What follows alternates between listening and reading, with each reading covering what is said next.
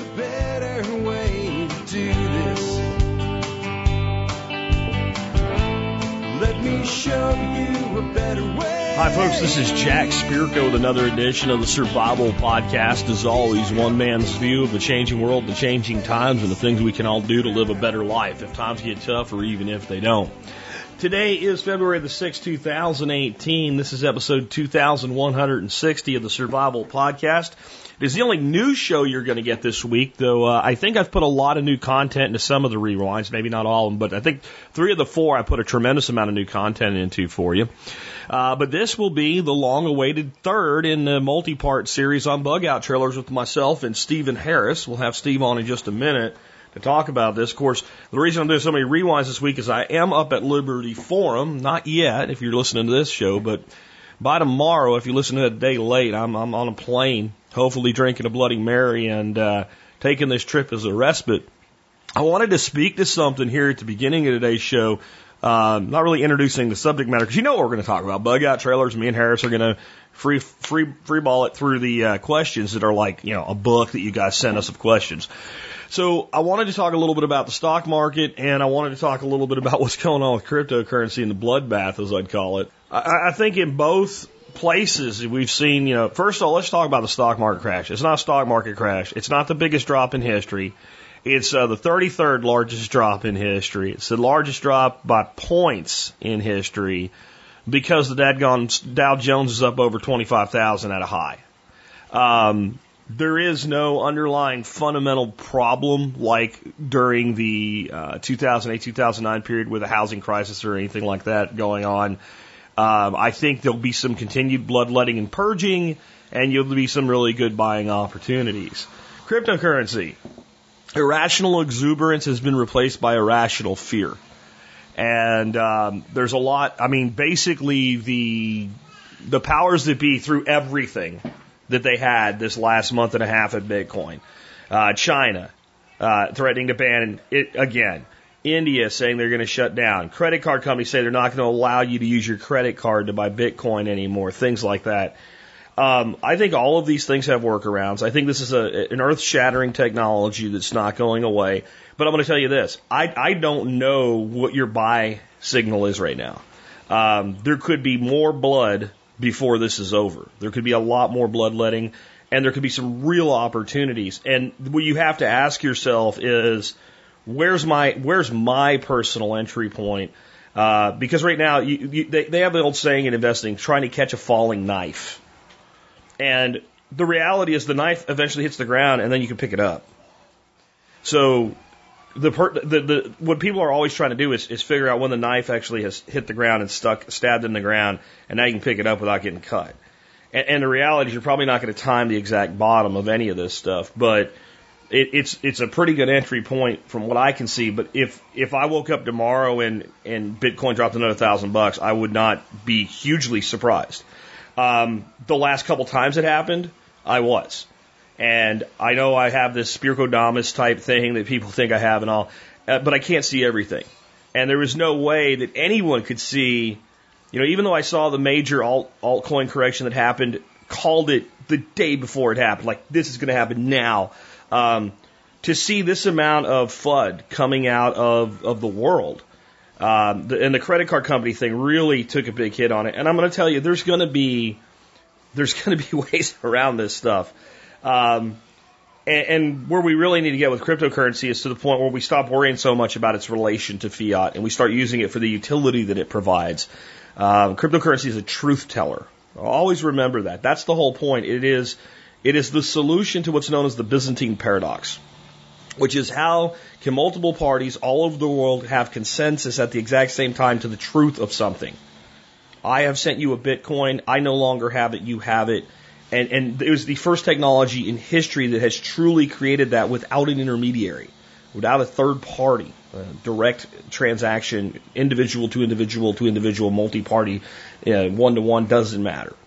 And that's the real freeing nature of this. And there's multiple technologies, and we don't know which one's going to be the one that actually ends up being the silver bullet. Is it going to be proof of stake, proof of work, some hybrid? We don't really know. This is uncharted territory, but understand that when you get involved with cryptocurrency, you're joining a rebellion. That's what you're doing. You're not trying to buy a Lambo next year. You're joining a rebellion. And you don't become part of a rebellion. You don't become part of an insurrection without getting shot at. And that's what's going on there right now. But I think both of them are going to create opportunities. You just have to figure out for yourself when that entry point is. I've been asked about the stock market. Is it get out, get out, get out like 2008 was? No. But, you know, you should be monitoring your investments at all times anyway. I think the stock market is probably going to drop another 2 or 3% before it kind of levels out. And it will not come back fast, but it will come back.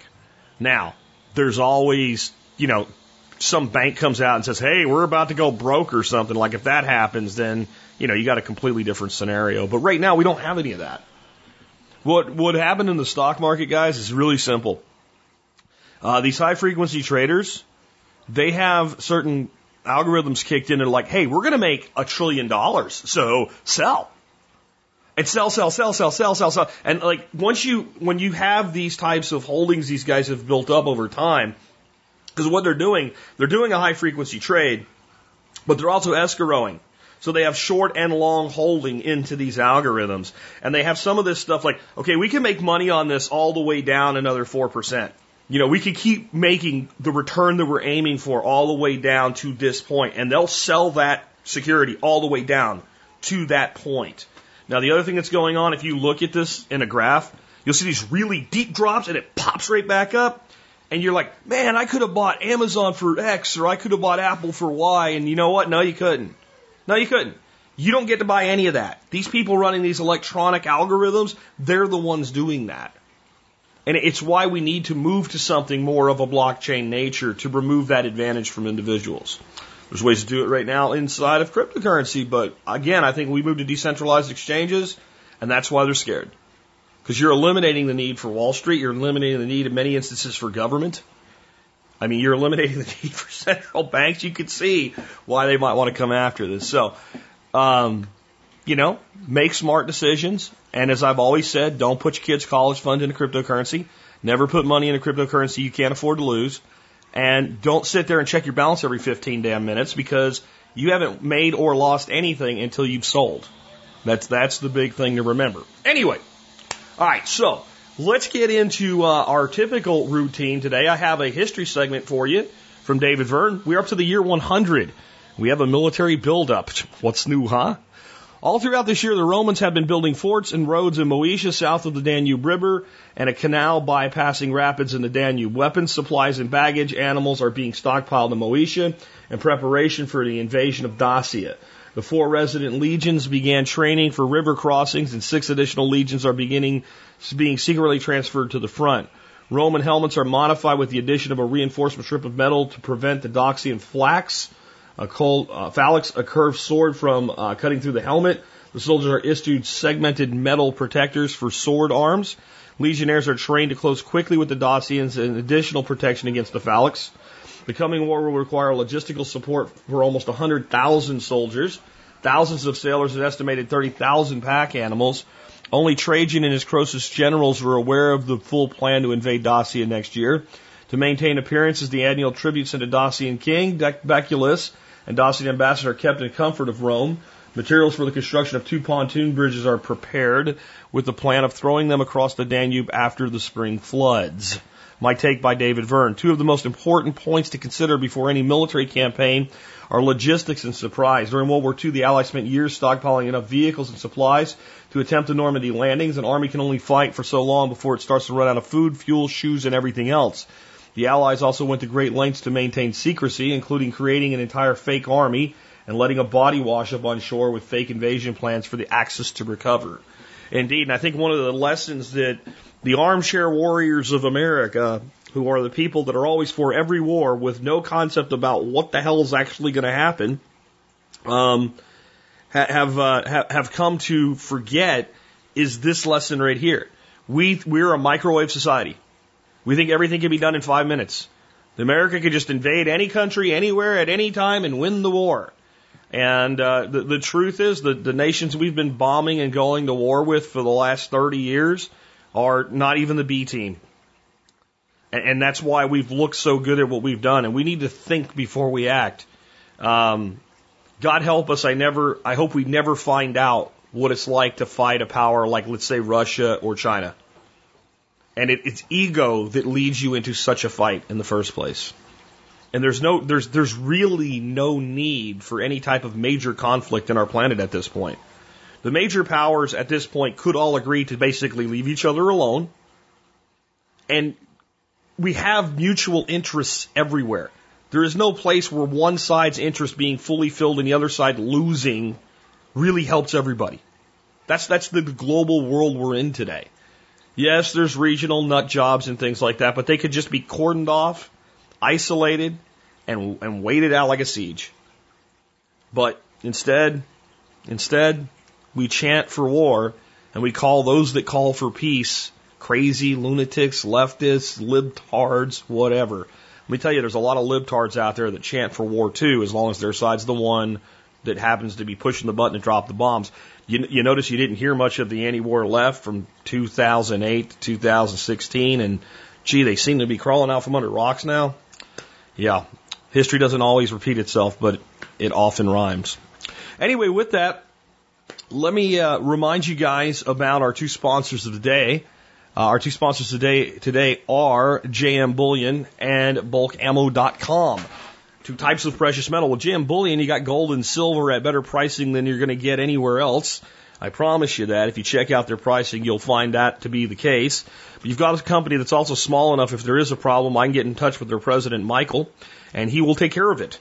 And every other gold and silver company that's ever approached me has not been willing to give me the name and contact information of your president or your CEO or somebody like that has full control and can fix shit. Oh, we don't do that. Okay, well then I don't work with you. JM Bullion, I've been able to talk to their head guy since day one. You know, and they're not a tiny company either, guys. You should realize that. They've been a loyal sponsor with us.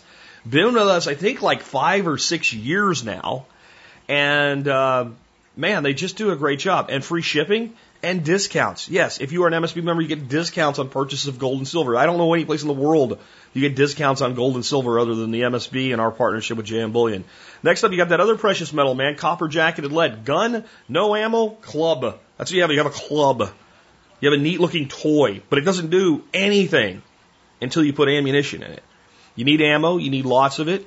So get it from BulkAmmo.com. They got everything you need with shipping so fast, you won't believe it's on your door. You'll be like, what are they bringing me? That's my ammo? I just ordered it 2 days yesterday. You know, when you're thinking I'll get out to the store and buy some, it'd be quicker just to order it there. Oh, you get a discount too, MSB members. Check it out in the benefits section of the MSB. All right. With that, let's go ahead and introduce our special guest today, coming back for round 3 of this, Stephen Harris, and we'll be talking about bug out trailers. Steve, man, welcome back to the Survival Podcast. Oh, wow. I can't tell you how much I have just been thoroughly enjoying the Bug Out Trailer series. Whoever wrote to us and said, hey, guys, do a show on Bug Out Trailers, you know, I owe you. The material, I mean, I think that we'll be like, hey, Steve, it's almost Christmas, and this is the final episode, Bug Out Trailers 12. I kind of feel like it's going to go that way this year. But we did have an update on something we recommended in show 2 that maybe is not so much a good recommendation, and we want to update, right? Yeah, I talked about the Toyota Tomy Laser 530 direct vented oil miser heater. This is a heater that goes in the wall of a trailer. It takes in fresh air and exhausts out the trailer as well.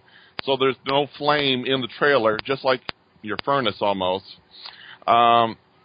It runs on diesel fuel, number 1, number 2, and kerosene. And someone who's an owner of one, I was really looking at buying one of these. They're like $1,500, so they're not really cheap, but they're very high quality. And someone who owns one wrote to me, says it's not durable enough to take weeks or months of travel in a bug-out trailer. So when I travel, I'm out for weeks to a month. The heater can't take the constant vibration, and it bounces and it breaks.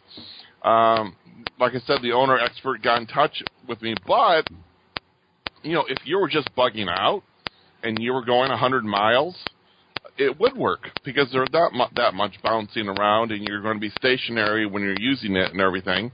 So it kind of would work in that application. Now, I'm going to have a whole thing either on a TSP expert panel or in Bug Out 4 or 5 where I'm going to talk about heat and cooling with Jack. We're going to brainstorm it, and we're going to talk about it in detail. So look for that coming up in a future show. Yeah, definitely. And that's great. And, guys, like, when you get in touch with us and say, hey, I know you mentioned this thing, and I have one, and I used it, and it works, but it doesn't work for this application. Well, we don't object to that, please. I mean, one man, two men can only know so many things. So thank you for that. First question I have for us from the audience today, Steve, is what are the best ways to keep on top of news on the road? Ham radio, police scanner, other than AM, FM, what are we not thinking of? I'm going to lead off and say my number one means of communication, and the thing that I always rely on, and I make sure it's always charged, and there's a way to charge it again, and then there's a way to charge it again, is my cell phone. Yep, your smartphone. Yep, absolutely. You got to have 2 car chargers. What I do is I'd have a splitter for my car charger in the car, and I'd have 2 DC outlet to USB chargers, and I like my USB chargers to have 4 USB outputs on them. And today, in 2018, you should have at least 1 USB-C connection and 3 regular USB connections on there, and you should have 1 USB Qualcomm called QC 3.0 charging port. That will charge your phone up to 18 watts. And there's usually 1 of them on a car charger. But 2 is 1, 1 is none. If you got a total of 6 to 8 ports, that means you can power your kids' cell phones and tablets as they're in the back seat. You can power your cell phone or tablet as you're in the front seat. Your wife or whomever can be sitting there next to you doing the navigation.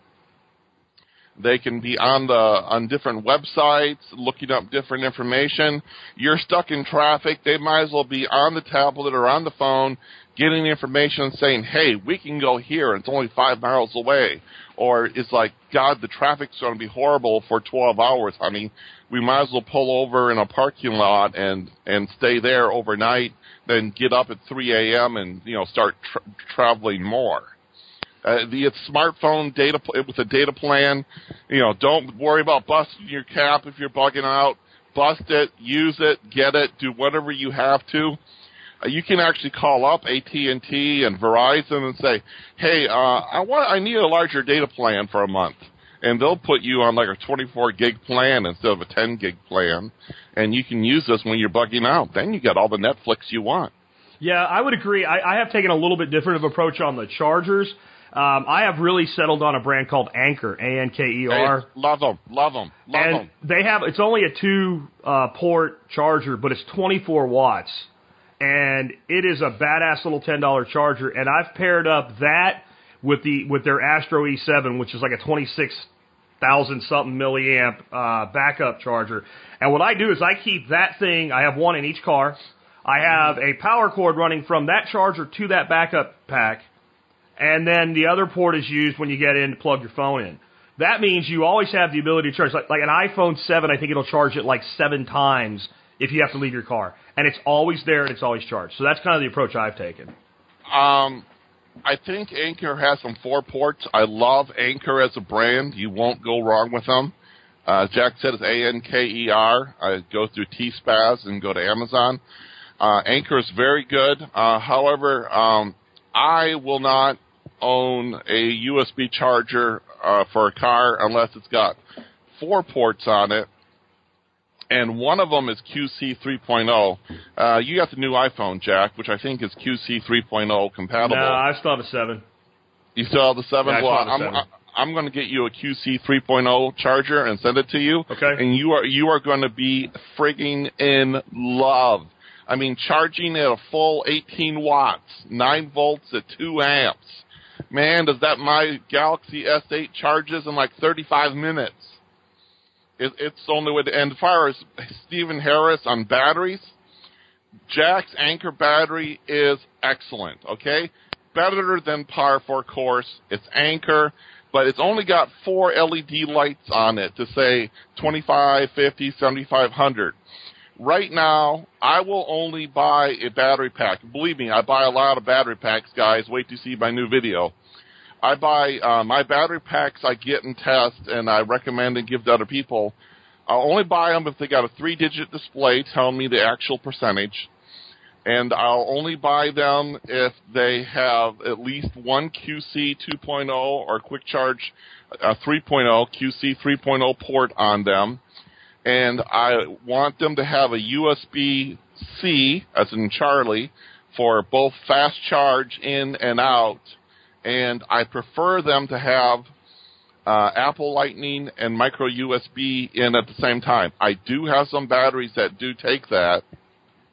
And this is the way things are going as of February 2018. So when you're looking at battery packs, nothing wrong with Jack's. It's awesome. You know, by far better to have that than to have nothing. And you darn well better have a battery for your phone, okay? I can literally run my phone for an entire week off of a 20,000 milliamp hour battery. An entire week, and I've done it. Nothing but off of the battery. That's talking and texting and surfing. You must have a USB battery, period. I agree. Let's keep moving, though. So some of the other things we need to think about with that phone, things like Waze for navigation, Google Maps, things like that, obviously. But you mentioned in your notes Red Cross websites to find shelters. Yes. Red Cross will help you find shelters. There's other Ready.gov resources, and I hate Ready.gov. But Red Cross has shelter finders on it. And, you know, the thing is, we'll talk about in a little bit about bug-out trailers, is you're at a Red Cross shelter, and you got your dog or cat with you. They won't let that in, but you might be able to go into the you can go in the shelter and you can get food and you can get some snacks and probably some free clothes and use the bathrooms, and there might be showers and everything. Then you can go back to your bug-out trailer with your dog and cat and your family. So going to a Red Cross shelter doesn't mean you're in the shelter all the time sleeping with everyone on the cots. You could be on your bug-out trailer. The other thing for keeping on the air, I mentioned it in an expert panel thing. In Puerto Rico, everything was ripped down. No AM, no FM, no TV, no weather radar. Sirius XM radio in your vehicle was the only thing people had to find out what was going on in the world. Also, small portable 12-volt TVs, like 7-inch and 5-inchers and 9-inchers, for picking up local broadcast when you're going down the road. If you're evacuating from a hurricane like Harvey, the news stations are going to be all Harvey all the time, all hurricane all the time, and you'll be able to see the weather radar and hear what's going on and all the latest stuff. So a small TV makes great sense for you. Of course, news talk radio, AM or FM. But, yeah, and I want to say something about that, because the person asking the question pretty much was like, well, except other than that. And I think we should have planned to use that, because you mentioned Puerto Rico. This is the exception, not the rule. Puerto Rico is also an island, right? The reason that was a problem is because it's a relatively small geographic area that you cannot leave with a car. We're talking about bug-out trailers, and I don't think anybody here plans on doing like a rickshaw thing with their trailer. So you're planning on leaving, and the odds that we're going to be going through a scenario where you can't drive to a place and get more information from conventional radio is pretty low. But I love the Cirrus suggestion, because barring, I don't know, the end of the world because of a cosmic ray or something, and it won't matter then because you're fried, that's going to work. Yes, and Sirius XM Radio has Fox News, Fox Business News, CNN live broadcast, just like you're watching on TV, only it's audio. They have CNBC, they have BBC World News, so you have and they have NPR. So you have a whole selection of everything you could want to listen to. for news talk radio from the nationals. You just can't see what they're talking about on TV, but you can hear them, which is 90% of your information anyways. And, of course, ham radio, and I don't want to go too deep into that because that's, could be 10 shows into itself of all the things you do with ham radio. But I think one of the things people do need to know is even though you need a license to use it, anybody can listen, but the time to get the frequencies entered into your little Baofeng or something like that is before, not during a problem, right? You need to have already figured out, like, what repeaters are out there, what to be tuned into, and generally speaking, finding somebody that is a ham is not hard to do, and a lot of those guys would be willing to help you program your radio with the understanding you're not supposed to get on there and start jaw-jacking because, trust me, if you're not a ham and you don't know ham procedure, they're going to find you out real quick, and some of those guys like take pleasure in hunting people down. The other thing is you have to have a call sign, and anybody can look up a call sign. So if you invent one, it's not a good. So just don't go running your beak on ham radio, other than in an actual legitimate emergency.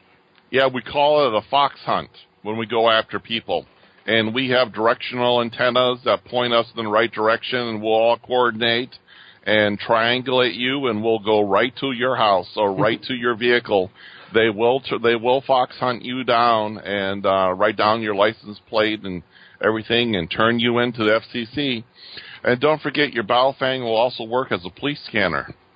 Absolutely, and I love that function. That's one of the main reasons I have one. And then the other thing is, back to your smartphone. There's apps like 50 Radio Pro is one that I use. And I can listen to police scanners all over the country. Anything from my local Fort Worth Sheriff's Department to what LAPD is doing. And, that's something, and that app is free, and I think the premium version is like $4.99, and yep. I think I paid the $4.99 to get the ads out of my face, and it seemed to work a little bit more stable. Worth every penny. I have 50 on my phone. There are other scanner apps. Some are free. They're all of different qualities. As Jack says, make sure you play with it before you need it, and you know it well when you need it. Okay, moving on. Jack and Steve, if I have to leave home, what are some of the best places I can go to bug out to? Most people think of the country and the woods, but there has to be some other creative places. James in Kentucky. What say you, Steve? Well, as one of my good friends, Dave, said, you might be bugging out to your driveway or to your backyard. We'll talk about that in a little bit. Also, a friend's house. Let's say I was in Texas and it was like, I was in the Houston area. I'd call up Jack, say, hey, Jack, can I go bring my truck and trailer to your west pasture? I'm self-sufficient. He's like, sure, Steve, come on up for a week and, get the heck away from the flooding and everything else. Also, you just might go to a different street within your city that's not being affected by the flood. Maybe a different city. There is lots of places you can go that you don't think of. The parking lot of Red Cross or FEMA shelter we talked about, you can go be in the parking lot and still get the food, the toilet, the facilities, the showers, maybe some power, and you got your own spot outside, and you don't have to be with everyone on the cots on the inside. And if you're just on the highways, like the highway's clogged up, you turn off, you find yourself in some empty country, you find some open land that you can drive onto. It's not posted, everything else. Just pull over there in the country. A friend's farm or a friend with a lot of land, go to their place. Then there's the parking lots, which a lot of people think of. We all know about Walmart parking lots. They love to have people come be there, although they don't really want you to camp there, as in get your chairs out and sit around. But if you're Harvey evacuating, I think they'll tolerate it. But there's church parking lots, school parking lots, Home Depot parking lots, any big area. If you're scared about crime or something, go park near the police station. Park in the end of their parking lot. Some of them have pretty big lots. Any cop comes by and says, what are you doing? Say, we're evacuating and we're scared of crime. And we have all we need. We just need to stay here overnight. Or do you know of a safe place we can go? And the cop will say, have a good night. He'll run your plate, make sure you're a good guy. But Also, Jack, have you heard about the stories of evacuating Houston after Harvey? I've heard a lot of stories about it. I mean, tons of them. So what particular do you mean? The hotels were full all the way to Dallas. We had no hotels available in Dallas. Over here on my side of the Metroplex, it was kind of funny, actually. There was hotels available over here, not like all the ones that you could ever want in the world, but there was a vacancy here or there that could be picked up, and it was kind of amusing that people would drive that far and not just, take 35W instead of 35E when they got to the split, But yeah, I mean that's a great point, and it brings up a point I have actually though. Like if you have a trailer that's made for camping, right, which is basically what a bug out trailer is, the best place you could be would be in a campground made for camping and for hooking up a trailer to water and electrical and all that stuff. Yep. And I know what people are going to say. Well, you'll never get in because that. Well, here's the thing: all those people that got in, they got in. Remember Office Space with Milton and the piece of cake? Mm-hmm. The only reason Milton didn't get a piece of cake is he ended up last. Right? If Milton would have took the first piece of cake, ignored the fat lady, and walked away, he would have had cake. Right? Yep. So one of the best shows I think I ever did early on was about bug out planning and documentation. Yes. And one of the things I said in there is you should have 3 routes to 3 different places, and the other thing you should have is contact information. Friends, family, all that stuff, great, but hotels and campgrounds. Because if you're the person that as soon as Harvey started rolling in or Irma started rolling in says, how far do I got to go? Where's the nearest state, et cetera, private campground available? You already have that number right there in your documentation. You pick that up and say, I want to make a reservation. I'm not guaranteeing it because it could be Memorial Day weekend you're bugging out. I don't know. But if anybody's getting in, you're getting in. And that is a level of like pragmatic preparedness that people forget about. Because I've had people like, oh, you're going to be a survivalist and check into the Radisson. You're damn right I am. And I'm going to sit there and drink a beer or a martini and eat a steak and watch your ass out in the rain. That's what I'm going to do. So having those connections ready to go and being ready to act on them, very, very... We did this totally a different way, but we just altered our vacation plans. I was going on vacation while Irma was hitting Florida. Guess where we were supposed to go? Fort Myers. Oh, wow. Crap. So we had trip insurance. So, yeah, I sat on a first-class aircraft and drank a Bloody Mary in the morning and went to the Carolinas instead of Florida, right? Oh, I mean, there's nothing wrong with that. I know everybody wants to be out in the bush with a compass and orienteering or something, but in the end, planning for your comfort and your family's comfort is what it's all about. Well, that also brings up VRBO and HomeAway and Airbnb. Who says you can't be bugging out and be on Airbnb and find a house 2 hours away that you can rent the whole darn house, and you pull up to it with your bug-out trailer, with your food and everything, and you got a house with hot and cold, running water, showers, bathrooms. You got your food and your emergency supplies, and it's like, okay, here's my temporary home. I'm comfortable. You know what? I'm going to have to redo that whole show. I just when you said that, I realized that I did that show 9.5 years ago, Steve. Mm-hmm. 9.5. There are so many things available today that were not available when I put that together. Yep. That actually needs to be revamped. So some of the things you have here, too, like from Bob Wells, who's one of our favorite YouTubers, things like BLM land, National Forest, et cetera, like, you don't have to be camping ground. Like National Forest, pretty much anybody can go anywhere as long as you don't violate any of the rules or mess stuff up. So there's all types of places like that you could be aware of. You know what one of Bob Wells' favorite places is that everyone goes, oh, I never thought of that? Is a hospital parking lot. There is all classes of socioeconomic people walking in and out of hospitals on a daily basis.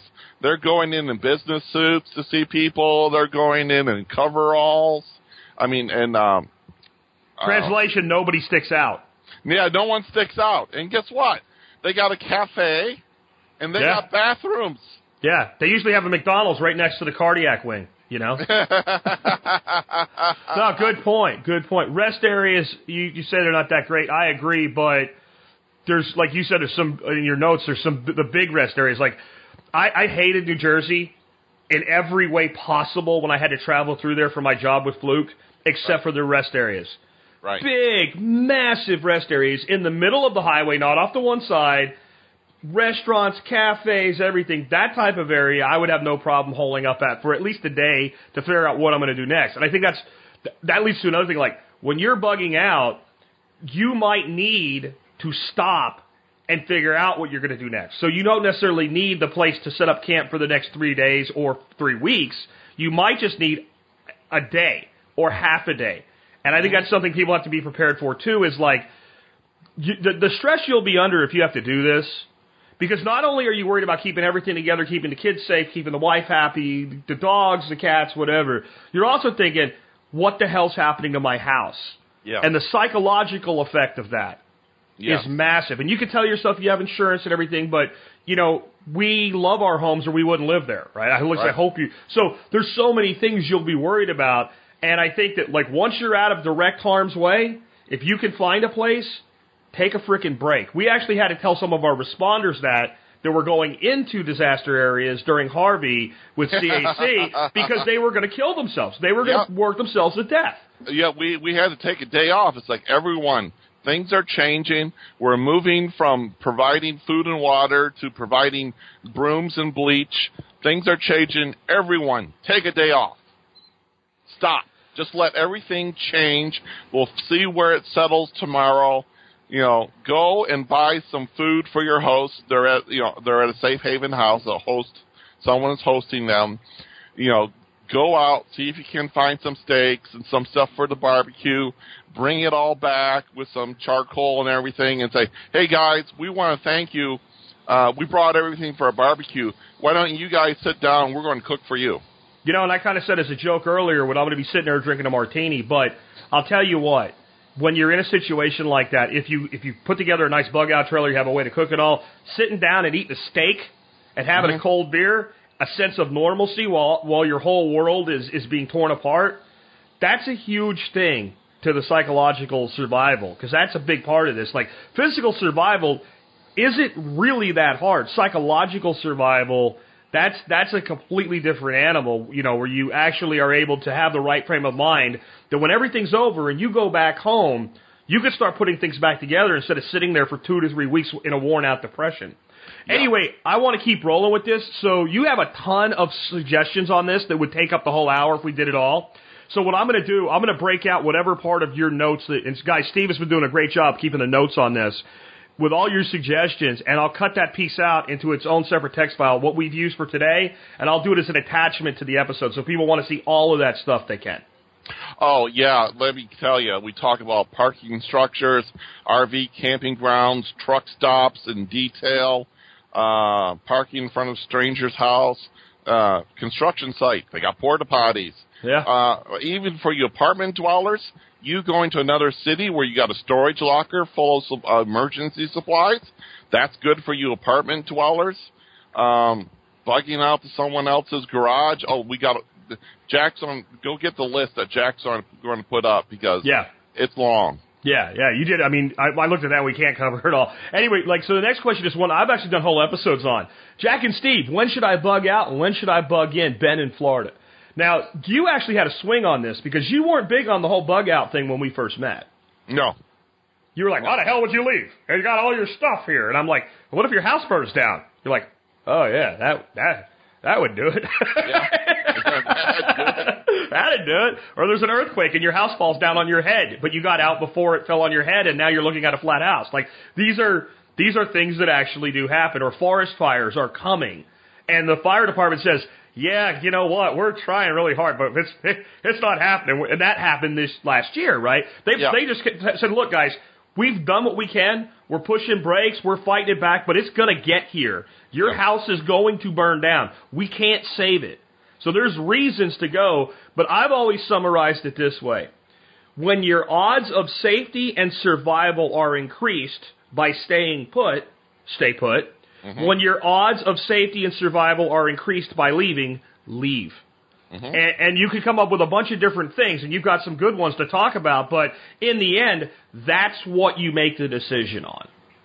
Yeah, basically, Jack educated me, he's in tornado country, people down there, you'll have 15, 20 minutes of warning of a tornado on the ground.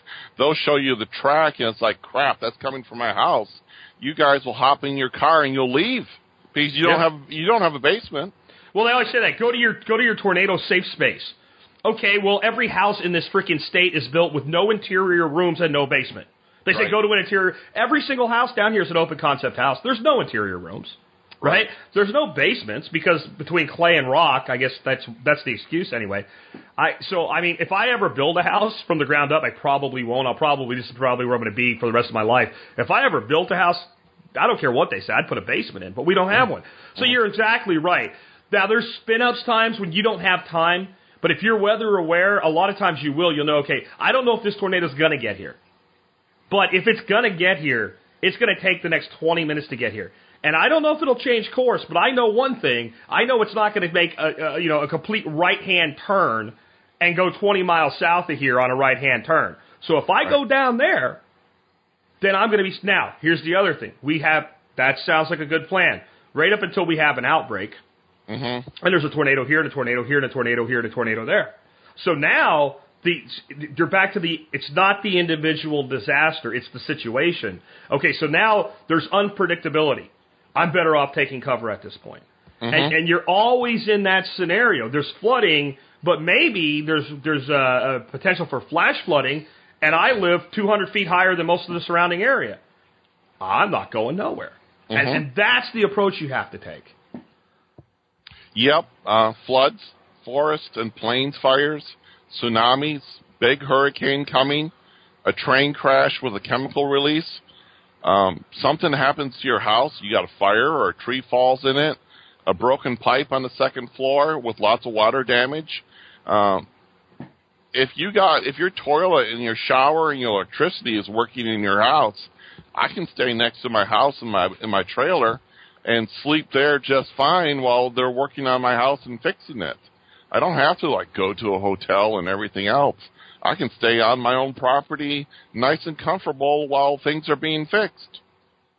Yeah, I agree. There's one thing that I've always kind of recommended to be considered. It's not something I've ever done when I did have an RV, but it is worth considering.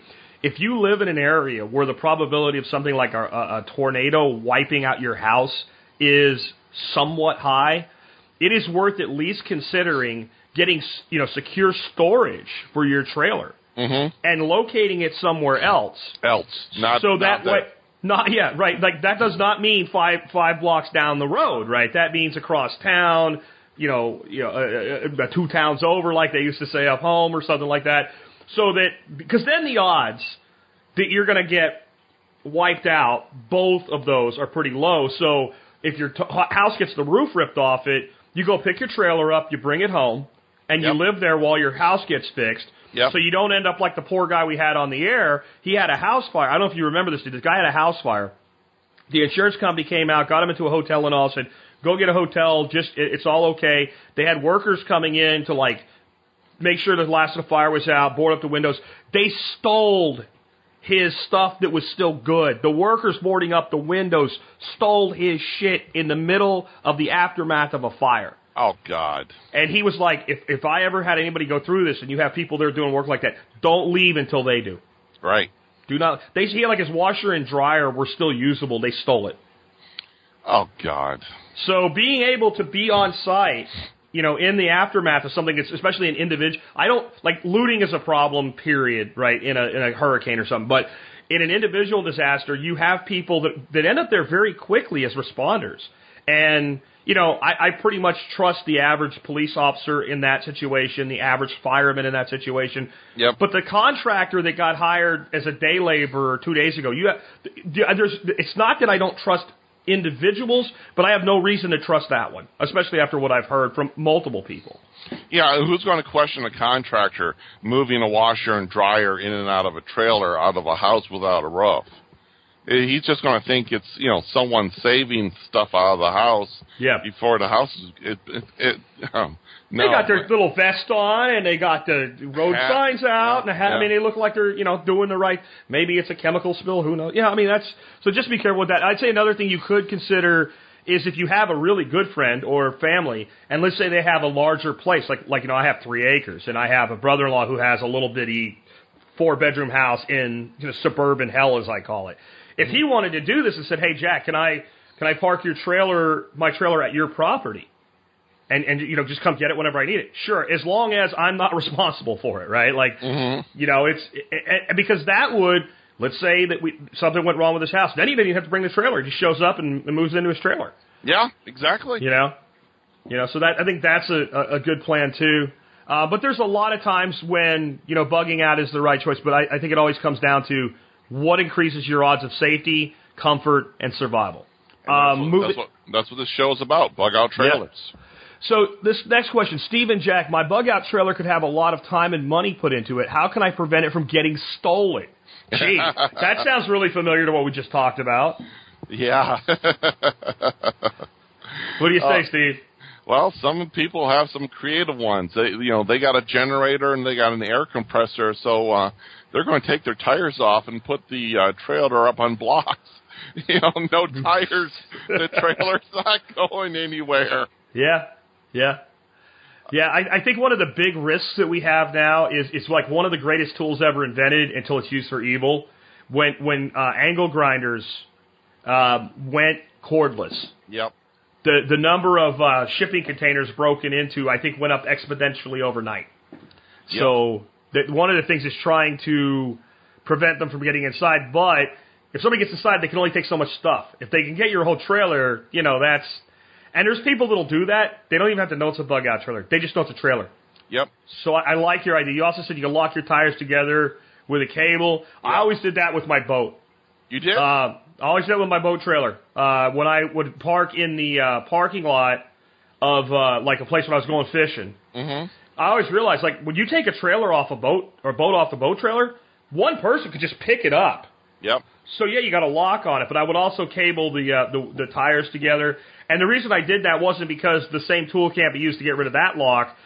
2 locks instead of 1. If I'm going to steal something, this one takes longer. Yeah, and right? What we're talking about is if you got 2 axles, you can go through the wheels behind inside the tires.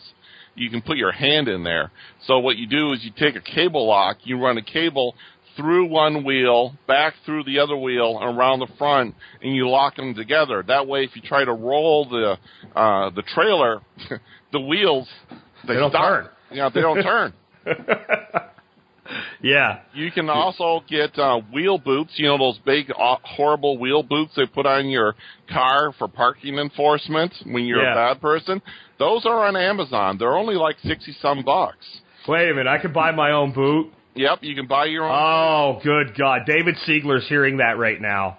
And the potential for evil going through his mind. So you could boot your buddy. Yep.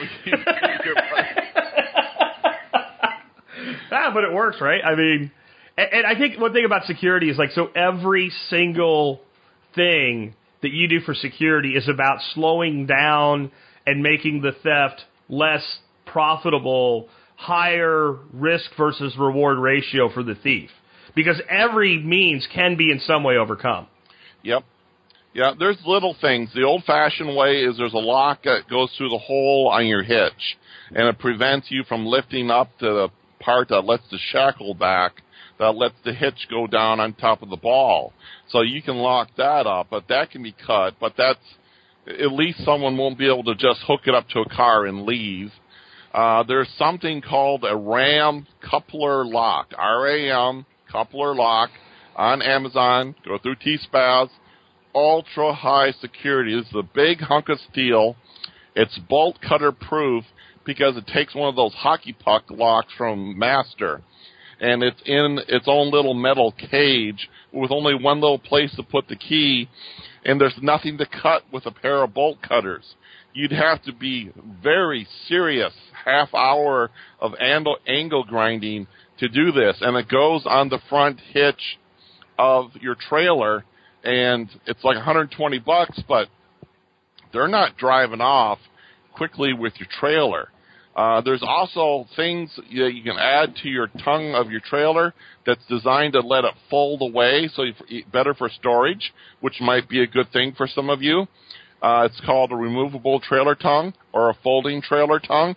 You can actually take a folding trailer tongue, remove the second pin, and remove the entire tongue. So there's just a piece of metal there that you can't hook up to. Well, and you can do some really simple things, too, like... So my dad used to have this cargo trailer, and in our neighborhood, it started to get to where people were, going through sheds and trailers just to see whatever they could steal. And he kept a bunch of tools and stuff in it, so obviously that's thief nirvana, because you can take tools to any pawn shop and get money for them. So they love to steal tools. So all he did, we had this really big-ass oak tree. Mm-hmm. He just backed the trailer all the way up to the oak tree and locked the wheels up like we were talking about. Oh, I love it. Chained the wheels to the tree, so... To get into the trailer, you got to cut the tree down. There's just no room to open the trailer. So you could do that with a building or just, get good at backing up, or get one of those hand backup trucks like we talked about last time. Yep.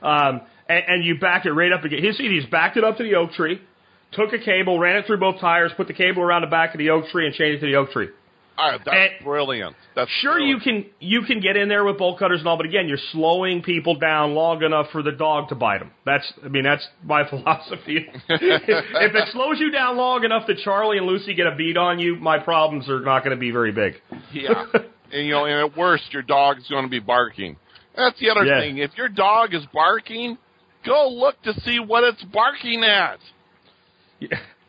I'll tell you what else to do. If you're a beekeeper. Throw one of your hives out by your trailer and put a hidden cable from the door to like when they go to open a door, it's going to knock the hive over. Oh my God! Right, that'll fix their shit. Right? That's wicked. That's wicked. I'll tell you, there's a lot of people that are not afraid of one angry bee. Everybody is afraid of 20,000 angry bees. Right? I mean, it's Or you can just put a beehive out there and have a little speaker inside going. Yeah. Or you said, car alarm. Yeah. You put in your notes. I think that's a good idea too. When I was really young and didn't have any money, and I was worried about people stealing like a car stereo out of my crappy car, I found this little car alarm. I doubt they make them anymore, but it's back when everybody had a cassette deck. Yep. And it shoved in like a cassette, and there was a key that went in it, and it locked into the face of the radio. And if you moved the car too much or moved it, it started this like beep, beep. And like the first time I set it off, I was like, that's all it does? And it does that like 5 times. And then it goes into like this like supersonic squealing scream.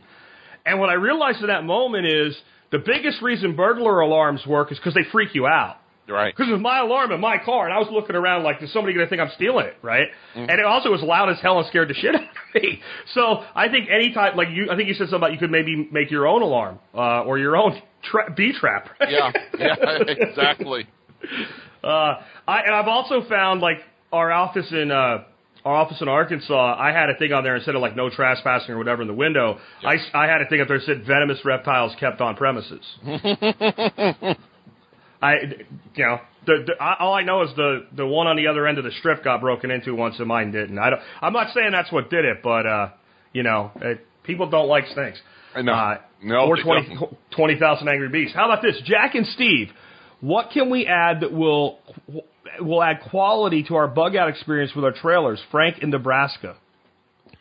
Well, places you're going to escape to are basically going to be outdoor environments.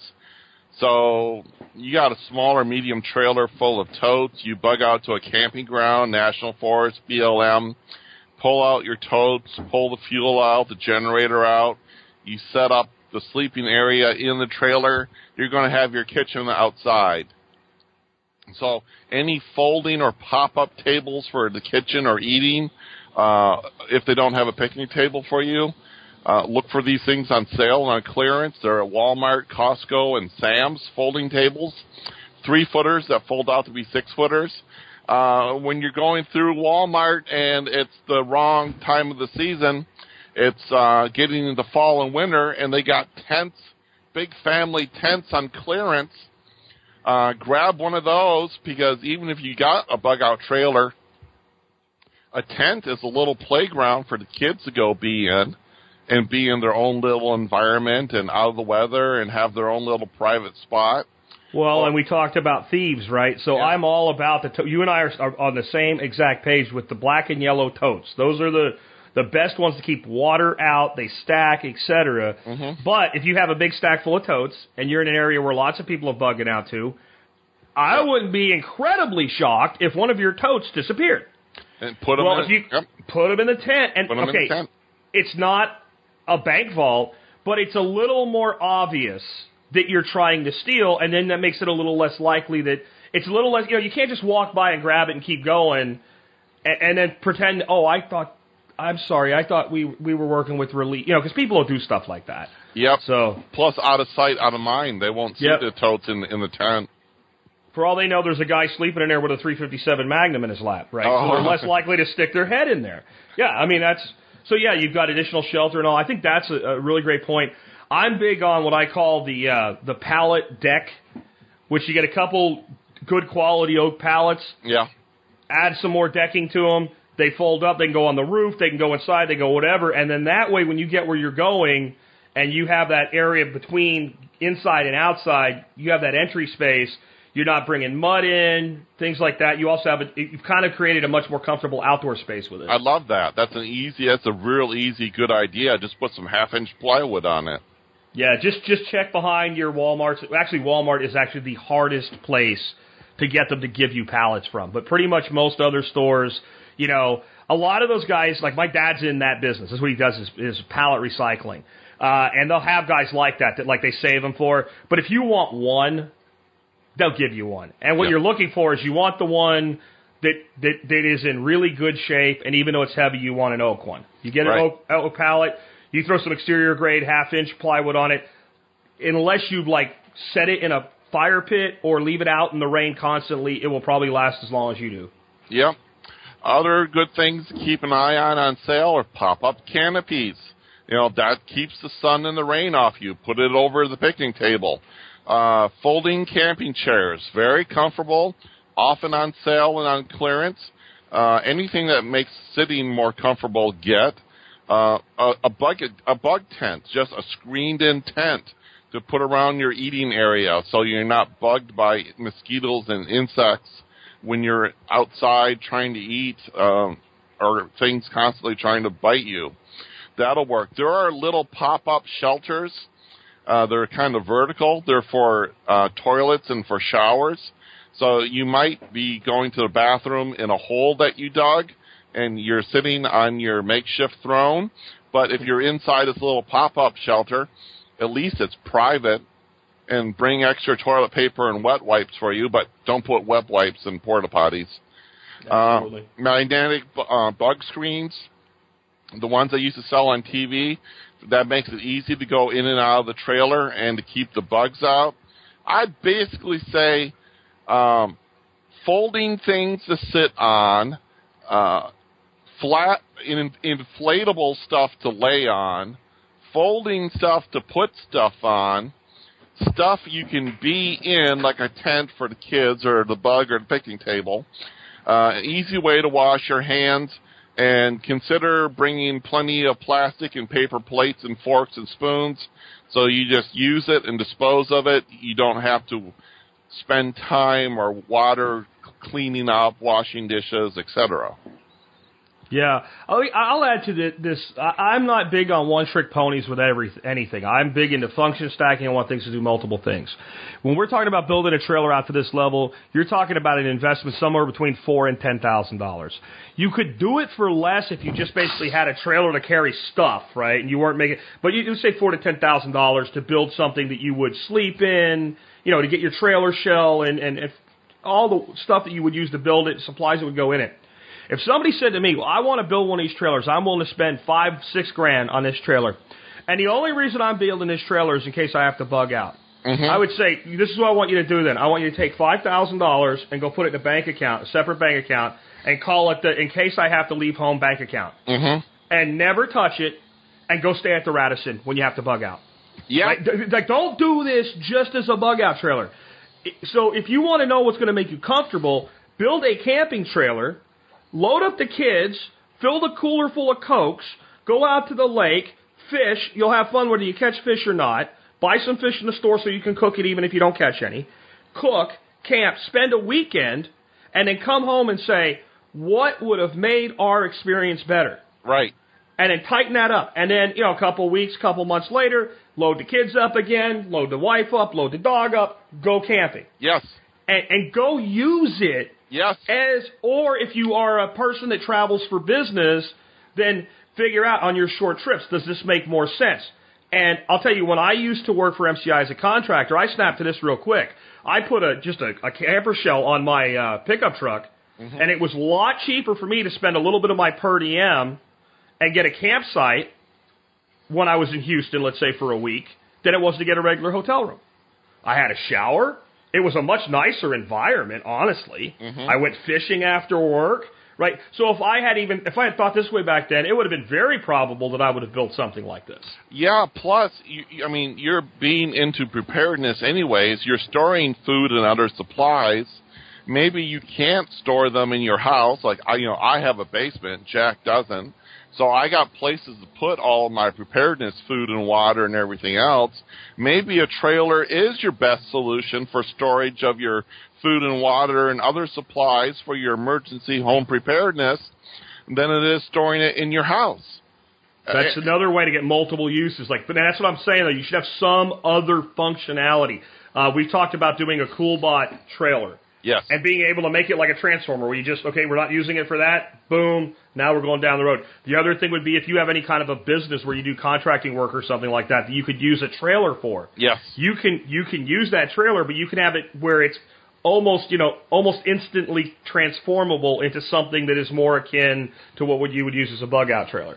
Yes. So I think, but you've got to, if you're going to spend this kind of money, you've got to get more out of it than just, if the shit hits the fan, right? My number one rule, everything you do to prepare for disasters and emergencies should benefit your life in some way, even if nothing goes wrong. Right. So if it doesn't pass that sniff test, don't do it.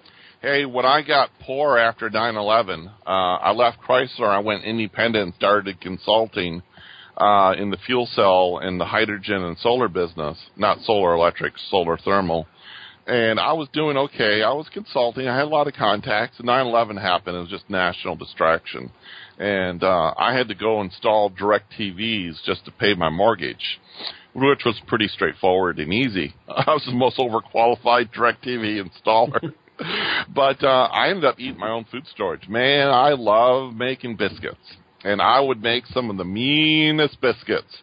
And I ate my own food storage. It supplemented my food. I made bread, I made biscuits, I ate other things, and you just never know. That food and water and everything, that can be unemployment insurance for you easily. Absolutely. Very, very easily. Absolutely. So let's go on from there. Jack and Steve, bugging out could be dangerous with looters and thieves seeing your camp as a place for food and water. What are some smart ideas for security and defense? Anonymous in Arizona. I love the anonymous part. Anonymous, yeah. It's like if saying John in Arizona is not anonymous. Oh, we know who you are now, John. I think we might know who wrote this anyways. Yeah. Wink, wink, Yeah. nudge, nudge. Yeah. Yeah. Now, just as an aside, John is what I call my slave name, right? My actual name is John. Right. But right? like Jack Kennedy, John Kennedy. Yeah. Yeah, you're one of the people I don't have to explain that to. No. There's so many people. I heard you. Oh, what are you? Good Lord, have you lived under a rock or what? But the slave name line comes from one of my favorite stupid movies, Malibu's Most Wanted. But as an aside, back to the question, what are some of your thoughts on this for security? Okay, I talked with some of my friends about this. I got a good circle of really cool guys who are really experienced people and have done lots of stuff, and I run some of the stuff by them, and they go, dude, you got to have a fire guard. You got to have a night watch. You got to be up for 2 hours. You got to take turns staying up with a gun and everything else because, between you and your dog, it's like no one's going to get close, and it's like, hey, you, what are you doing? And it's like, oh, nothing, just walking through. Keep walking. So you actually have a night guard. And if you can bug out with other people, TSP is the big community. You know, if you're leaving Houston because of Harvey, and it's like you guys can meet up in caravan, then if one of you gets a flat tire, all four of you pull over, get out your jacks, fix the tire real quick, and you know, some people have battery-powered, not screwdrivers, what are they? Oh, I'm thinking of impact wrenches. And, you know, for taking off of lug bolts and everything, is like, oh, my spare tire's flat. I got a compressor. So do I. Why don't you have one? I'm stupid. You know, so you can all help each other and get back on the road and get going. And when you pull up into a Walmart, you can, like, put your vehicles 2x2 or in a little circle or whatever you want. And you got enough people that you can take time to stay up at night with a gun hidden and keep an eye on all your stuff and what's going on. You just don't know what's going on. The other thing, another buddy of mine says, he goes, I keep my pistol in a paint can, like a gallon paint can. And and actually a gallon paint can is not a bad thing to keep some free, dried food in either. They're cheap. They're at Home Depot. They're airtight. And I'll just real quick as an aside, I'll have to look it up. I don't remember the company now. There is a company that makes, it's a gold-looking coating that's USDA food-grade internal coating on paint cans. Yes. I can't remember the name of the company, but that's available. To me, you line it with a bag and you're done. But yeah, so if you got a spare pistol you want to keep in your bug-out trailer, just oil it up real nice and put it into a paint can with some silica gel, and it'll sit there forever. And when you go ahead. When you bug out, you got your pistol in your paint can, and it's like, who's going to look at the paint can and go, what do you got that gun for? Yeah.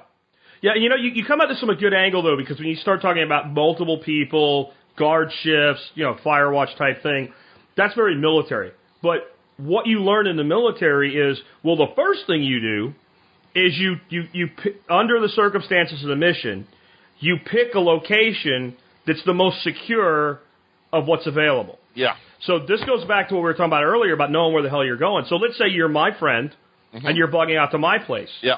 You don't have security problems. No. You got a 3-dog patrol team, right? Yep. You got a place that's fenced in with friggin' barbed wire around it. Mm-hmm. Right. So if the number one way to improve your security is go to some location that's secure in of itself. Yeah. And I think that's not always possible, but that's the easy. Always try the easy answer first, and then default to something else if you can't do the easy answer.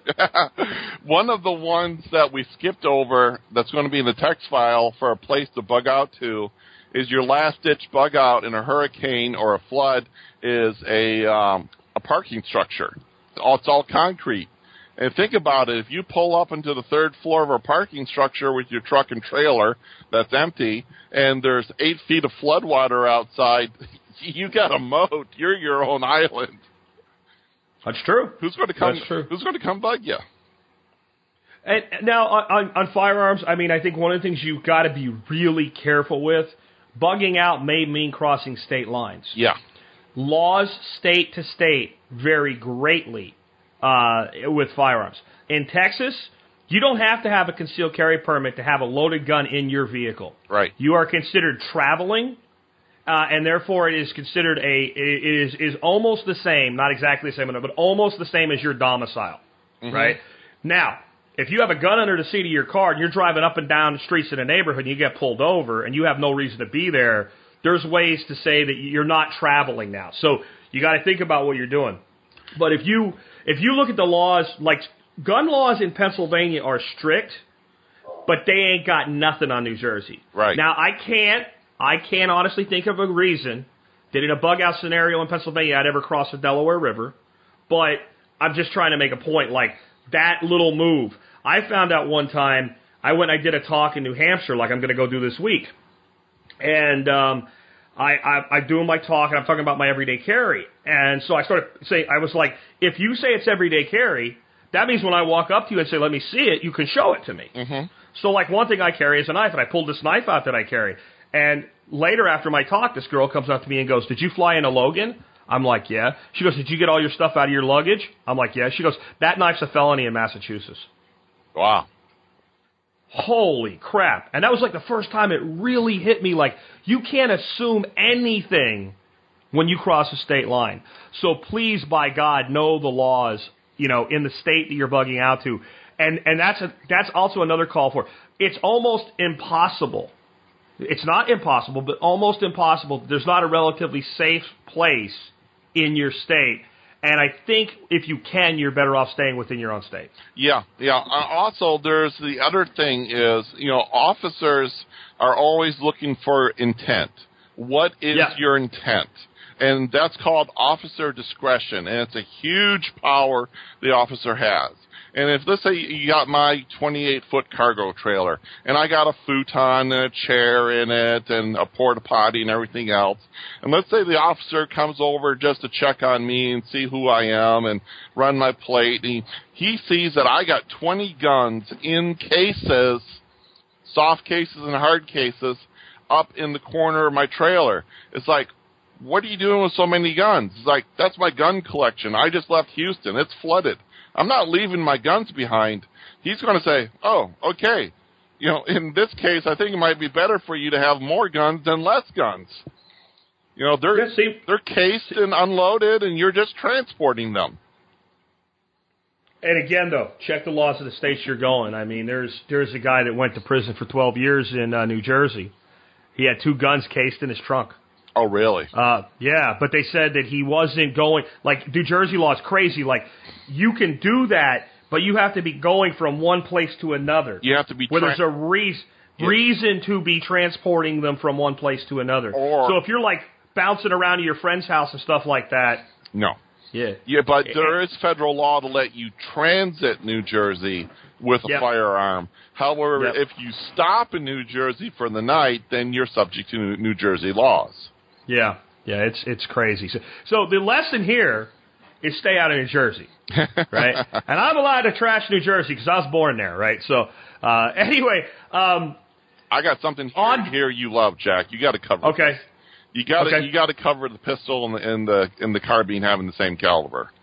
Yeah, I love that. I know you have, on my recommendation, I think a Kel-Tec Sub 2K and a Glock, a 9mm Glock, and they take the same magazines. I'm a huge fan of the 357 Magnum. I've got a 357 lever rifle. I've got a 357 bolt action. I've got a break action 357. I've got 357 handguns.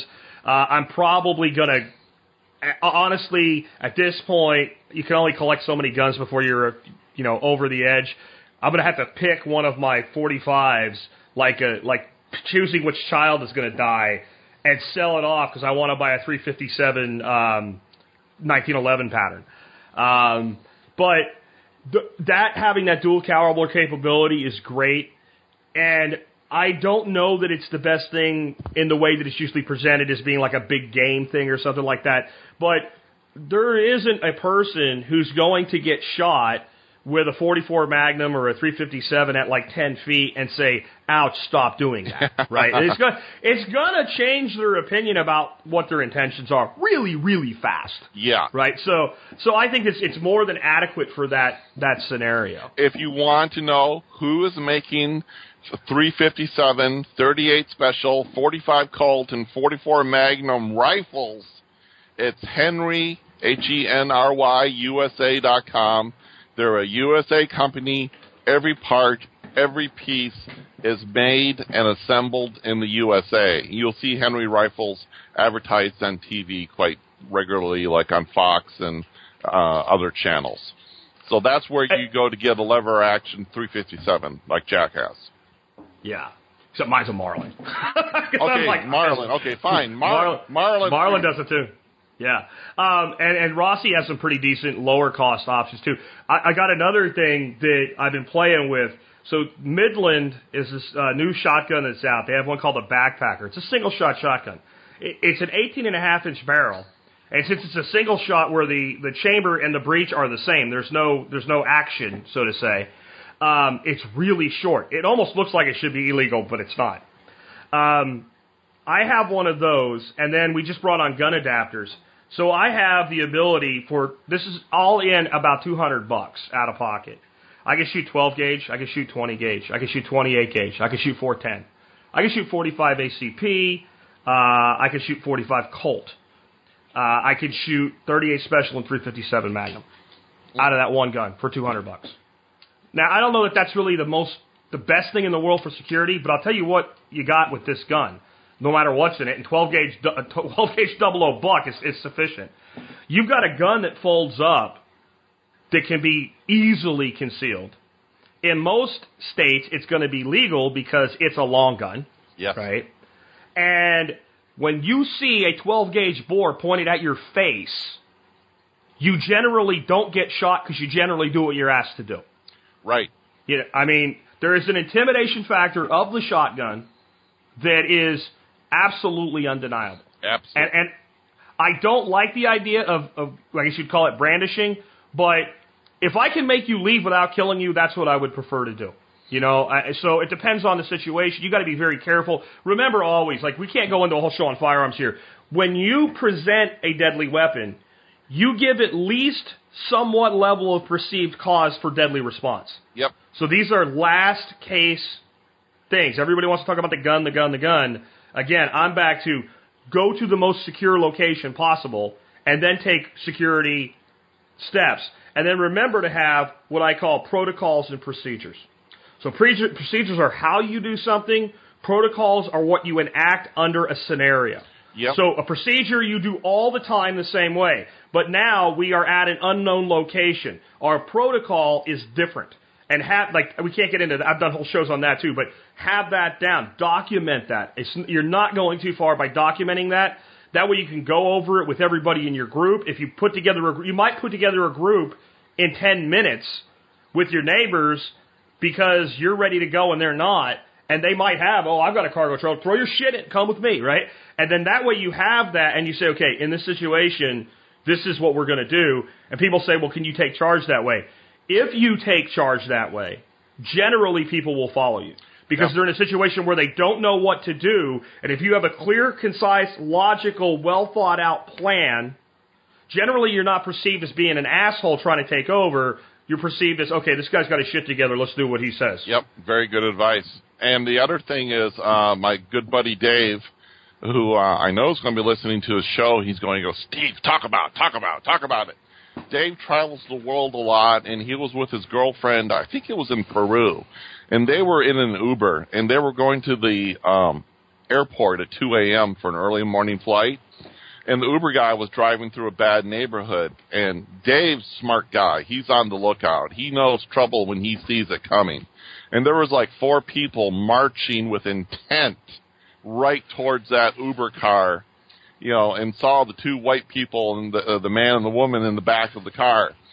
He has a red laser pointer that he carries with him. He popped that thing out. He put a red dot on the middle of the chest of the biggest guy. They turned around and ran in the other direction so friggin' fast. He says, I've done it so many times. You put that red dot on someone's forehead or you put it on their chest, and then, they can't see you or what you're holding, they're gone. Yeah. It's one of those points where you're not waiting to see if it's a bluff, right? Because the consequences are too high. Yep. So moving on from there, you said we got this one off Facebook. Jack and Steve, how do I easily increase, easily being the key word, the amount of stuff I can carry either with my vehicle or my trailer? What are some tips and tricks? Well, on the trailer, there's the roof rack, and you can easily buy those. They're online, even on Amazon. And you can put roof racks up and put down a piece of plywood, and you can bungee cord down more luggage and more boxes and more yellow and black totes on top of your trailer. Now, here's one that someone had that I just friggin' love. If you put a ladder rack on your trailer so you can climb up to the top of the trailer, some of these, we're talking about using construction trailers or cargo trailers and modifying them to be bug-out trailers / campers instead of buying a camper because you got more space. And some of these roofs, you can walk on them. And it's like, heck, if I was in bear country at a campgrounds, I would go on top of my 14 or 16 or 24 or 28-foot trailer, and I'd put down an air mattress, pop up a tent, and I'd be sleeping on top of my trailer, 8 feet off the ground. Yeah. I think that's a heck of an idea. You're off the ground. You're out. No bugs, no critters, no water issues, and everything else. It's a heck of a way. But you can have half your trailer for sleeping, half of it for a roof rack. There's also these soft, waterproof rooftop storage bags that you bungee down to like where the top of your doors are on your car. And this guy says, he goes, I got one of these things. I can put 3 of my Army duffel bags in them. They're good for storage expansion. When you don't need them, they fold up, they roll up. When it's on top of my car, it's 2 foot by 2 foot by 4 foot. That's enough for the duffel bags. For the roof of the vehicle or the trailer, you can put on top of the trailer.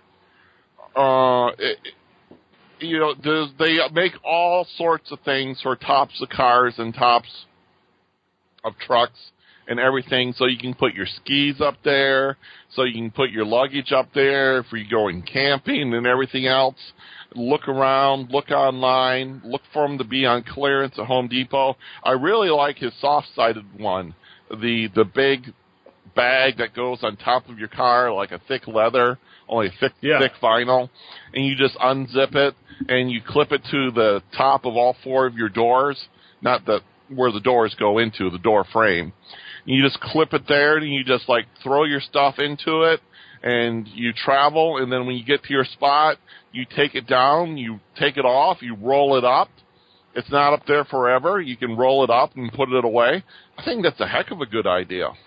I think it's great, and I think increasing your capacity to carry gear with you is a good thing. On the other hand, I think you can get over top with it. Remember I talked about EDC earlier? I've seen guys that are EDC, they look like freaking Batman with a utility belt, right? So and then of course they don't actually carry their EDC. It becomes SDC, someday carry, right? Or FDC, frequent day carry, or SDC, sometime carry, right? And that's not what you're looking to do. So the other thing is you have to also be realistic about how long you're going to have to load up and load out. Mm-hmm. And when you get where you're going, if you stop and set up, how long is it going to take you to close back down and move again? You want to stay mobile. So be a little bit careful with how much you think you need. Remember, the things that you need most are food, water, sanitation, health and comfort items, security and defense, and personal sanitation. Yep. If you could cover that, you're okay. You don't have to have everything. But I understand the desire to increase capacity, sometimes not even just for sustainability, but, there might be 10, 20 things in your home that you just really don't want to leave behind. Yeah. And it's not so much so you'll have them while you're bugged out, it's so you'll still have them. Your scrapbooks, your picture books. Family heirlooms. Yeah, and insurance papers, your jewelry, especially your grandmother's ring and stuff like that. Yeah, it definitely. And make sure you have a checklist inside the bug-out trailer on the wall with a pen, so when you are in a tizzy and you got 15 minutes to leave, you can get, you got an empty tote sitting there or an empty duffel bag, and you take the list, you go through your house, you go grandma's ring, and silver candlesticks, and photo books of kids, and videotapes of when the kids were little, and you throw them all into the bag, and now that you got a checklist, in your head. I'm always one of those people, I go back to my hotel room 3 times. Under the bed, under the table, did I get everything? Did I leave everything? Now you got the checklist. You got it all, and you can go with peace. All right, so let's we're rounding out a lot of time here, so we're going to have last one last one for this episode, guys. Jack and Steve, it's not just our 2-legged humans that have to leave. We're going to have to take our dogs or cats with us. What should we do to be prepared as we can for this? You're the animal guy. Well, there's a lot of things, but I think the one that gets overlooked the most is be sure that your animals are familiar with travel. And realize that can change. So when I first got Max, he was an 18-month-old pup. He weighed about 100 pounds. And I could say, get in the truck. And he jumped up in the truck, and he was happy, and he's panting, and he's all excited about going somewhere. Now he's an 11-year-old, 150-pound German Shepherd with bad hips. Right. So we actually went out and we got a 3-way fold-up ramp that he can use to get in the truck. So as your pets age, one of the things you want to ask yourself is, can they get in the vehicle? Now, if you have a little 15-pound schnauzer, mini schnauzer or something like that, you pick them up and whip them in. When you have a 150-pound dog, it's not like picking up a 150-pound barbell. Right. It's a lot more complicated, especially if he has bad hips and, you don't want to hurt him getting him in the vehicle. So I would say make sure that you have ways for your animals to get in your vehicle in the first place. Socialize and take them places. Yeah. Like the best training place for your dogs, Home Depot, Lowe's, PetSmart, and Petco. Yeah. Right? Because they're all dog-friendly public locations. And the number one way to make dogs publicly acceptable creatures, take them there when they're puppies. Oh, yeah. Take them, and they never, and that's how you train a pup. If you put a dog in a scenario where it can't fail, it never will. Right. You house train a dog, crate train it. Never let it have a chance to go to the bathroom in the house. After a couple of weeks of that, the concept will be so far into it won't. So if you take your dog when it's a puppy and put him on a little leash and let him trot around Petco and stuff, and if he pees, please be nice and clean it up. If you do that, and people are there and walk up, oh, can I pet your puppy? Sure. You have the dog sit, so he's being obedient when he's being socialized. Yep. By the time he's big enough to realize, hey, I could tear some ass if I wanted to, he's already learned this scenario is not for that. Yep. So like my dog, Charlie, you try to get in that front gate, he will eat your face off. But if I take him for a walk somewhere and somebody walks up to him, hey, this is what friends do this. Yep. So he's going to react to me. So train the dog, or cats or the cat are not really. I would say you train a dog, you acclimate a cat. Yes. Right. Cats are not highly trainable, but if you have a cat, occasionally take it somewhere, put it in a little carrier. Yep. Have it sleep in its carrier. Yep. We've done that with Alice. We have a little carrier, and we put a thing in there and make sure that they don't confuse it with their litter box. But just so they're familiar with it, and please attempt to go somewhere with all of your animals at one time if you think that's what you're going to do. Yeah. Because it's not as easy as you think that it is. Oh, God, no. What do you say, Steve, on that? One of the things, my wife and I had 2 cats, and we would go and rent a vacation house on the beach for a week, and sometimes we snuck the cats in, and we would bring their bed with them, their little curl-up bed, and sometimes we'd even bring, we found that sometimes we'd have to bring our own bath towels for the house, and the cats would be curling up either in their bed or on our bath towel that we used after we came in from the pool. The cat would pull the towel down off the back of the chair where it was drying, and it would curl up on it because it had our scent on it.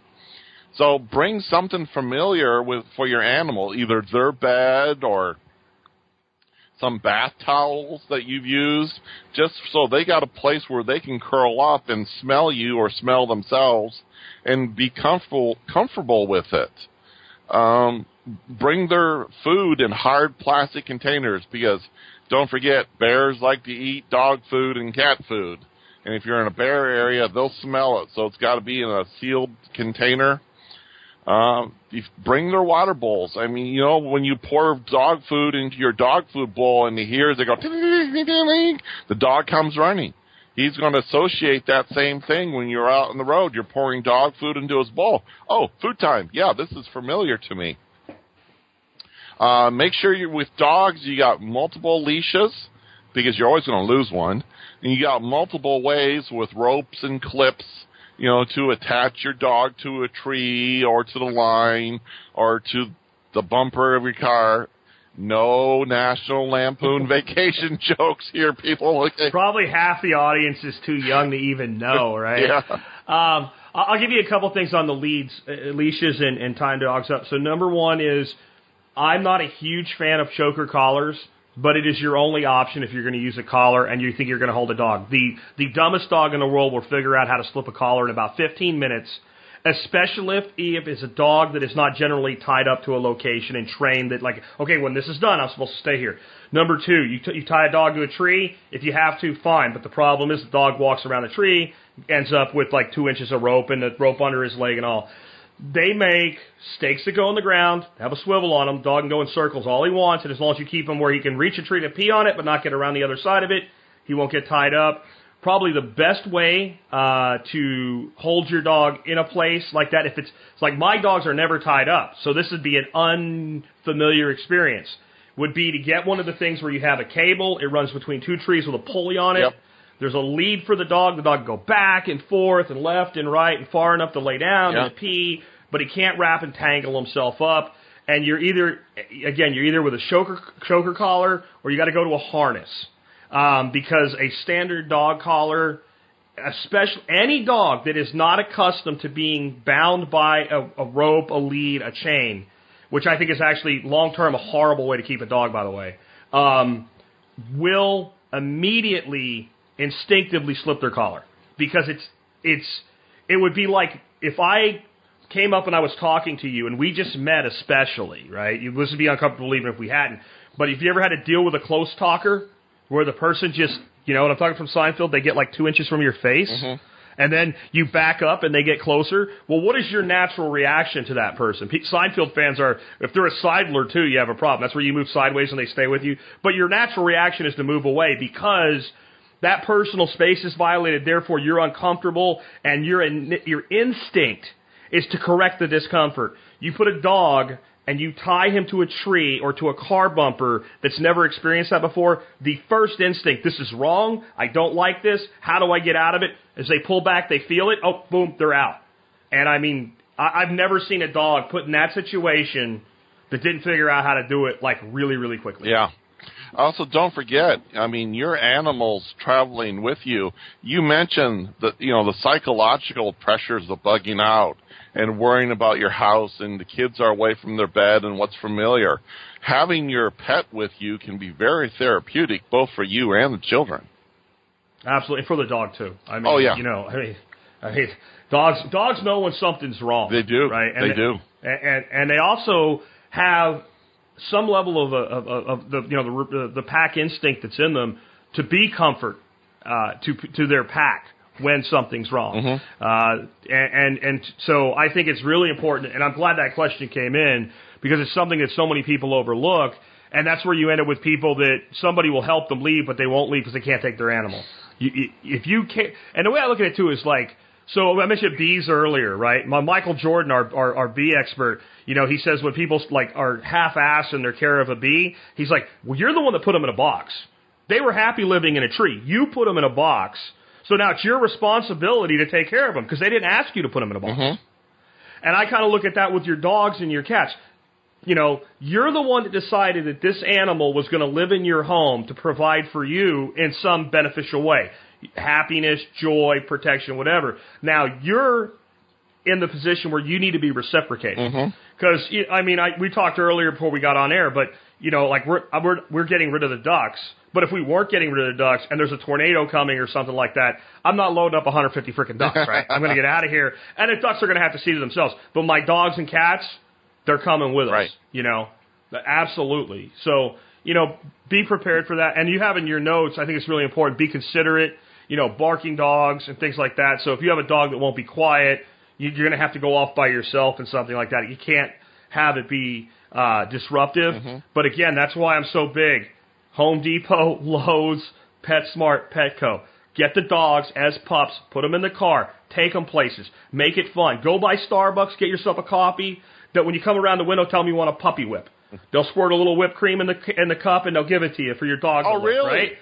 Yeah, it's called a puppy whip, and some of them call it a puppuccino. But it's a little whipped cream in a cup. And people are like, well, I don't want my dog to have junk. Don't do it all the time. You do this 2 or 3 times with the dog, and even if you stop doing it, it's not, when I go in the car, I get a puppy whip. It's, the car's a good thing. Right. Because that's what you want the dog to feel like. Cars are good things. Right. When we go places and see people, that's a good thing. If the master is happy, I'm happy. If the master is relaxed, there's no need to be aggressive. Right. And I'll tell you, actually, I think it's a good reason to train aggression into a dog that can be brought up on command. Because if I have the ability to tell the dog it's time to be aggressive, and I haven't done that, the dog knows that I don't think aggression is necessary right now.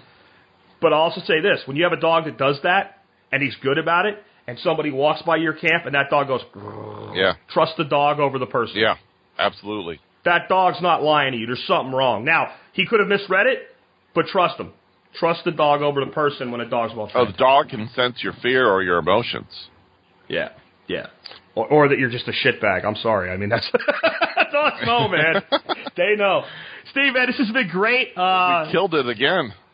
Yeah, we got a bunch more to do here, but we'll be back first Tuesday in the month of March with Bug Out Trailers 4. And man, I want to thank you for doing this and making the commitment to get through this with me, and for like basically being the secretary for this thing, because you put together a great document. You keep updating it, and you keep adding to it and taking off of it, and I don't have time right now to do it, man. So I couldn't do this without you. Yeah, I wanted to make it easy on you. I know you're doing a lot, and I wanted this to be an easy and a fun show, both for us and both for the listeners, where we get to talk about things where we don't normally get to talk about.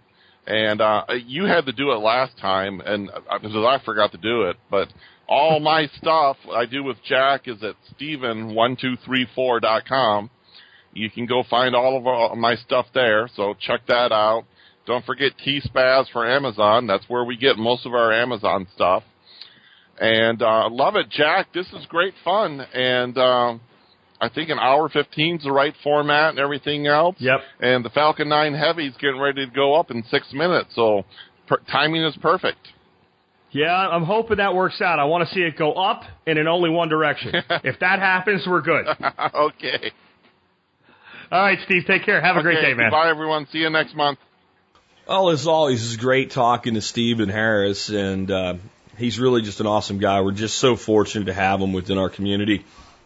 And I want to remind you now, if you want to support this show, of course, you can become a member of the MSB. You can learn more about that by going to thesurvivalpodcast.com and clicking on members. But the completely painless way is to do your online shopping through tspaz.com. A lot of you are probably going to buy something today or this week online. I mean, most people buy something online a few times a month at least. And if you go to tspaz.com before you do your online shopping and start your online shopping from there, you'll help support the Survival Podcast and the work we do. And one of the other things you can do while you're there is check out all the reviews, which I've now broken down into categories so you can see everything that I've reviewed over the last 3 years. And remember, if it's on my site and I've reviewed it, I own it, I use it, I've bought it, I've tested it. And today goes right in with our subject matter, the Ranger 2 tabletop stove. I've been recommending this thing for about 2 years now. I own one, and I'll tell you what, I really use it a lot. If I didn't have a gas stove, I would use it more. This is what I call a preparedness item that is also an everyday use item. This is an item you can use in your daily life all the time. When you're camping, when it's really beautiful outside, you want to go out on the back deck in the morning and have your coffee and cook up some bacon and eggs, you can use this item. And you should. And I'll tell you why. When you use an item routinely and then you need it in an emergency, it suddenly ain't like using something in an emergency. It's just like what you always do. This is a great tool. It is a very powerful stove for its size. If you don't have a gas stove, it'll change your life just a little bit to be able to cook with gas, you know. It runs on propane. You can either use the small bottles or you can attach it to a great big tank. I have the links for all the accessories for you in the show notes. Comes with a great, just a great setup. And for those of you that are thinking about building a bug out trailer, this is the stove that I would recommend hands down for the majority, not everybody, but the majority of people doing a bug out trailer. It is just fantastic. And I don't know of anything else under $100 that offers this level of quality. This stove, when I cook on it, cooks with the same level of control and power as my $1,600 gas range in my kitchen. That's how badass this thing is. So check it out again. It's the Camp Chef Ranger 2 tabletop stove. And if you're building a bug out trailer, again, I can't recommend it highly enough, which is why I selected it for today's show. That brings us to our song of the day. The song of the day today is called Ordinary Life by a band called Simple Plan. Never heard of them, never heard of the song, and not exactly my style of music. This is, I don't know, this makes me think like 20-something club music, but without the, not like that, more of just like that kind of song. So it's not my main style of music, but boy, do I like this song. Let me give you a bit of the lyrics here. It's just another Monday. I'm just another face in a faceless crowd. I'm going down a one-way, caught up in the machine, and I'm spit right out. I'm living in a rat race. I'm looking for my soul in the lost and found. I'm sitting in the same spot, counting every tick-tock, gonna hit the punch clock, when it's gonna stop. Another day in black and white. 1, 2, 3, 4, 5. Another week goes by. I'm half alive. I'm getting sick of faking this. I'm over it. Don't want no suit and tie. I gotta live before I die. So I'm done with this ordinary life. And I think, that's just, there's so many of you guys out there that is you. Maybe in a different viewpoint or vantage point, but that's just being controlled by the system and wanting more freedom in your individual lives. This is the one that hit me, though, like, really, this is the difference in people that feel this way versus people that actually get something done and change their life and break this cycle. What happened to someday? What happened to the dreams of the wide-eyed kid? Don't tell me that it's too late. Don't tell me I can't, 'cause you never did. Let me tell you something, guys. When I was a young 20-something, and I would talk about what I was going to do with my life, I have to say that my life worked out a lot like my vision for it. And, I had a lot of friends that, when I moved here to Texas, that their parents were part of their lives, and we would talk to them, they're 20, 30 years older than you, and you're here with all this, hard charge and stuff that you're going to get done. And they always try to bring it back to, you got to be conservative, you got to be careful, that's a nice dream, maybe someday, right? That's what I always heard. I always thought, screw that. Screw that shit, and screw you placating me because you don't have shit. Because a lot of these people really didn't. They weren't bad people, and I don't mean that they were living in a cardboard box or something, but they didn't really have anything. They were 45, 55, 60 years old and still struggling their ass off every day with no idea how they were going to retire. And then they're advising you not to be so aggressive, not to have such a big dream, whatever. Don't tell me that it's too late. Don't tell me that I can't, because you never did. Take that away from today's episode. Apply that to your life. I won't be talking to you in a new episode until Monday next week. I've got rewinds coming for you. That's a hell of a thing to leave you with. Don't tell me it's too late. Don't tell me I can't, because you never did. With that, this has been Jack Spirko with another edition of the Survival Podcast, helping you figure out how to live that better life if times get tough, or even if they don't.